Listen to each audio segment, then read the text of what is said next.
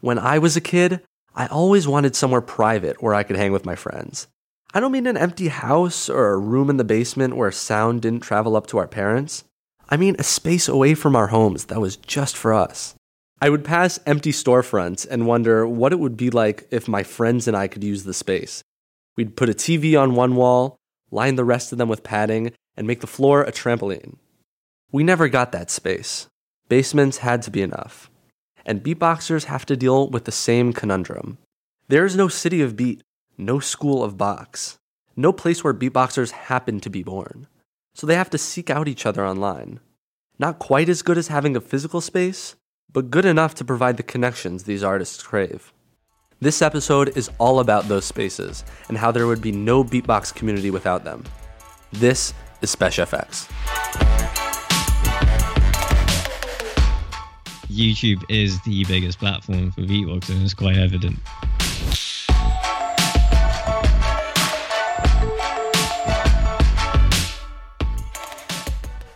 Beatboxing lives on YouTube. I don't know how that happened, but it did. I could speculate that battle recordings wouldn't translate as well as battle videos, but I don't have any evidence to support that theory. Without question, though, beatboxing is intimately tied up in YouTube. Just ask any beatboxer. Or don't. I already did. Where would beatbox be without YouTube? Oh god. That's a tough one, dude. We are in the dark ages. Where beatboxing would be without YouTube? It wouldn't be. It wouldn't be anywhere. I don't think so. If you ask a lot of beatboxers like where they started and where they saw like their first like really good beatboxer, they would say YouTube. Peponi is the CEO of Swiss Beatbox. He lamented to me that before YouTube, he'd have to find assorted videos and download them to his MP3 player. There was not that much out there to watch before YouTube and social media became more powerful. A beatboxer from Virginia, Abdullah Justanya, told me that as soon as YouTube gained traction within the community, it became beatboxing's greatest tool for growth. It's made it so much easier for people to access the public domain of beatbox knowledge. It's also made it easier for us to name the sounds universally and name techniques and identify who created techniques first. Back in the day, if you wanted to learn inward drag, you had to talk to Reaps 1. If you wanted to learn lip rolls, you had to talk to Napalm or D-Lo or Ballsy. And now you can watch dozens of videos of each of these legends and learn from them without ever leaving your bedroom. Some people can learn new sounds and patterns just by watching other people do them, but most people can't intuit lip rolls or even some simple snares. A huge portion of beatboxing videos are tutorials. Charlie Harding is a music producer based in Los Angeles, and he told me that this is common in all genres of music. With YouTube, you basically have a flattening of technique and skill that is now accessible to people without having to go to the world's most premier institutions. One of the best beatbox tutors on YouTube is Tyler W.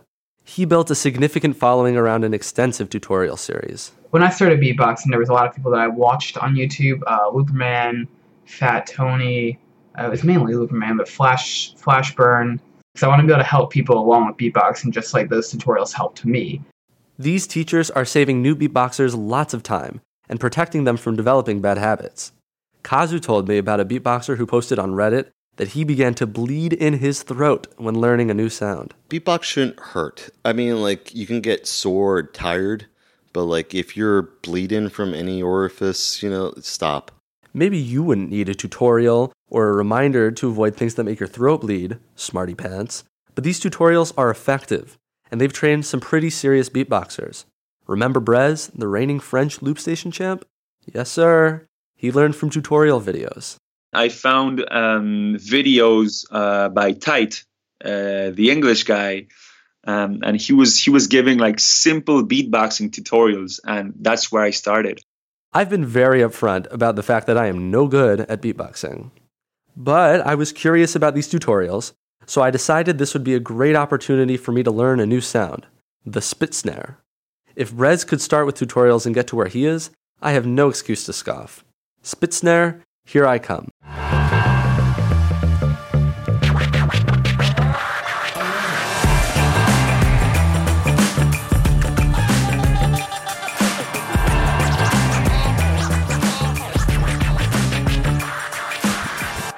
All the people I told about SpeshFX asked me if I beatboxed, And always I would say no, I am no good at it. Inevitably, they would suggest that I try. Maybe I had picked up some skills through osmosis or something. I don't know. But it got to the point where I felt like I had to beatbox a little on the pod. I decided I would learn the spit snare. It's a crucial sound for the modern beatboxer, and Kazu says it should take only 2 to 3 days to learn. It sounds like this.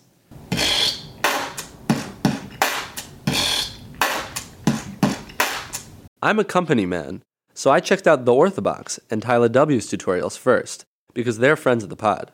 Here's The Orthobox. For this sound, think back to when you were a baby or whenever you're around a baby and the sounds that people make, something like...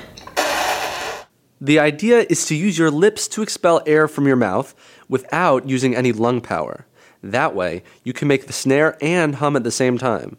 One evening, I sat down on the couch and announced, "Tonight, I learned the spit snare." I watched The Orthobox and Tyler W's tutorials, but I couldn't get the lip positions right.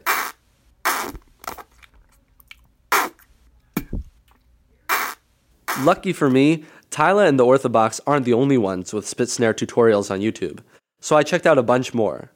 There were a lot of overlapping concepts across the videos because it's a simple sound, but Tyler explained that it's important that each tutorial approaches the sound differently, so I was able to learn a bit from each tutorial. Everyone learns differently, so I mean, I will literally say the common sense things that people avoid just because there's no harm in saying it.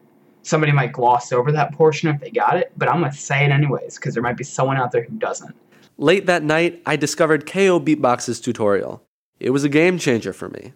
He told me to fill up my cheeks with air and to poke it out with my fingers. If you hold your lips tightly, only a small amount of air is able to squeak out, and it makes a raspberry sound. By the next morning, I was already making the basic sound.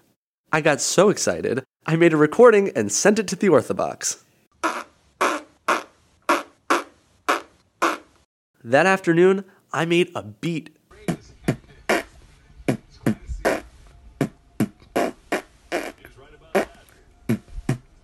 Since then, it's been slow going. Kazu was right. I learned the sound in under a day, but of course, I'm nowhere near mastering it. My snare is still too loose. It's not crisp and punchy yet. It wants to slip out like the raspberry sound instead of blasting out like the snare I want. The weirdest thing, though, was how this made my face feel. My lips had never been tired before, but after 5 minutes of practice, my lips desperately need a rest. The snare wasn't great, but I made significant progress. After a week, this is what my snare sounds like. That's way better than what it sounded like before I watched the tutorials. I'm done aggressively trying to improve the sound, but I just can't stop making it, which is normal. So many beatboxers told me that when they learn new sounds, they will practice for hours until they get it just right. That's great commitment on their part, but Tyla and Vanessa tell me it's a pain in the ass for family members. Like, she'll be like, I have a headache, and I'm like, all right, cool, I'll stop. And then literally like 1 second later, I'll start subconsciously beatboxing, and I'm like, oh shit, my bad. Even if you don't have a headache, it can get annoying to hear the same sound over and over again. Here's Vanessa, a beatboxer's mom. Does it all the time, so I love it, and it's sometimes I don't love it, depending if he's working on a new sound that I have to listen to over and over again for days. Family members might not care for the constant beatboxing, but YouTube tutorials accommodate this absurd schedule. Excellent beatboxing teachers available for lessons 24/7. Unfortunately, those are not dynamic teachers. YouTube tutorials don't respond to questions or give feedback at all. A week on the spit snare was more than enough for me, but other beatboxers want human interaction, and for that, YouTube doesn't cut it. Lucky for them, there are other internet spaces for beatboxers to hang out.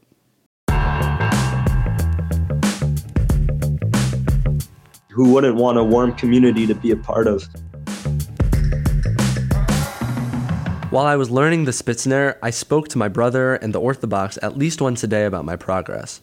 As it was, I felt pretty crummy about the quality of my sound, but without the two of them, I don't think I would have been able to last the full 5 days.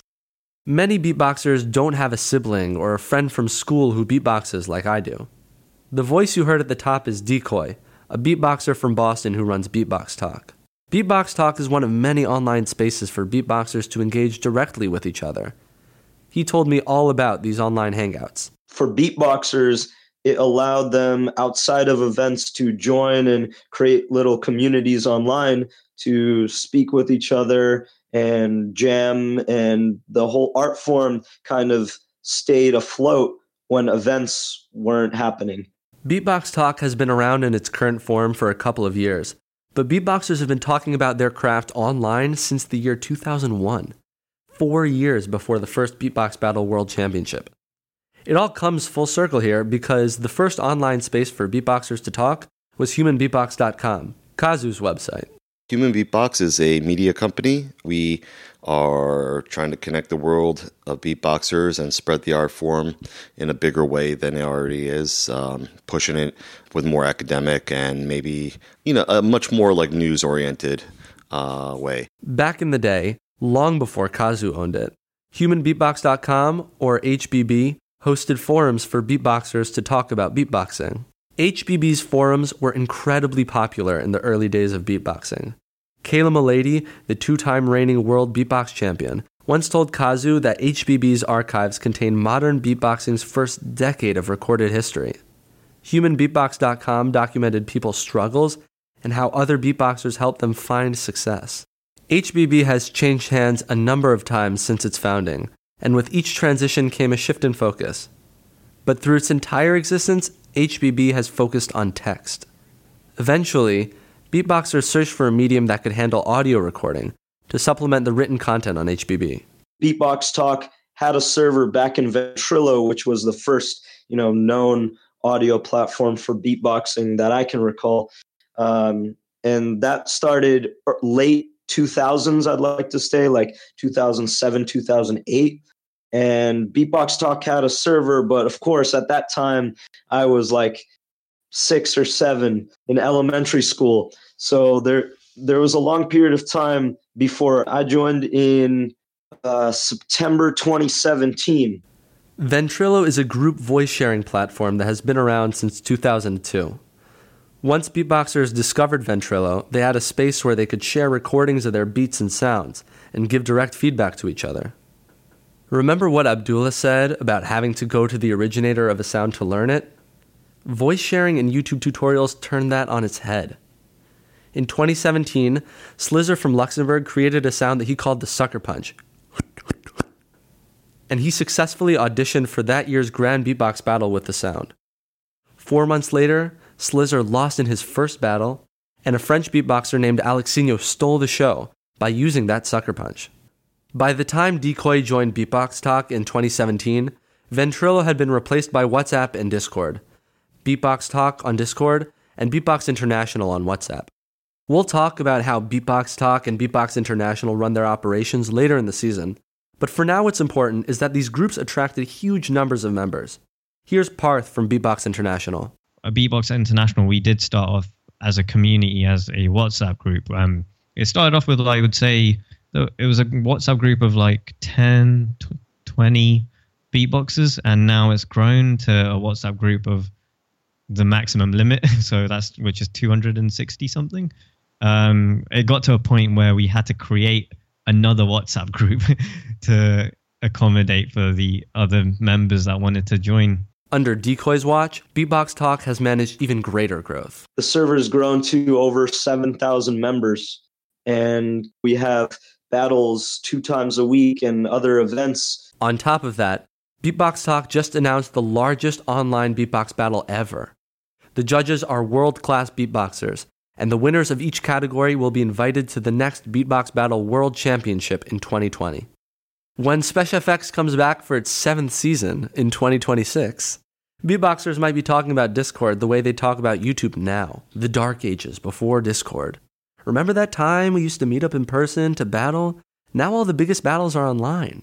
I bring up that hypothetical to illustrate just how important YouTube is and how much Discord has changed the game.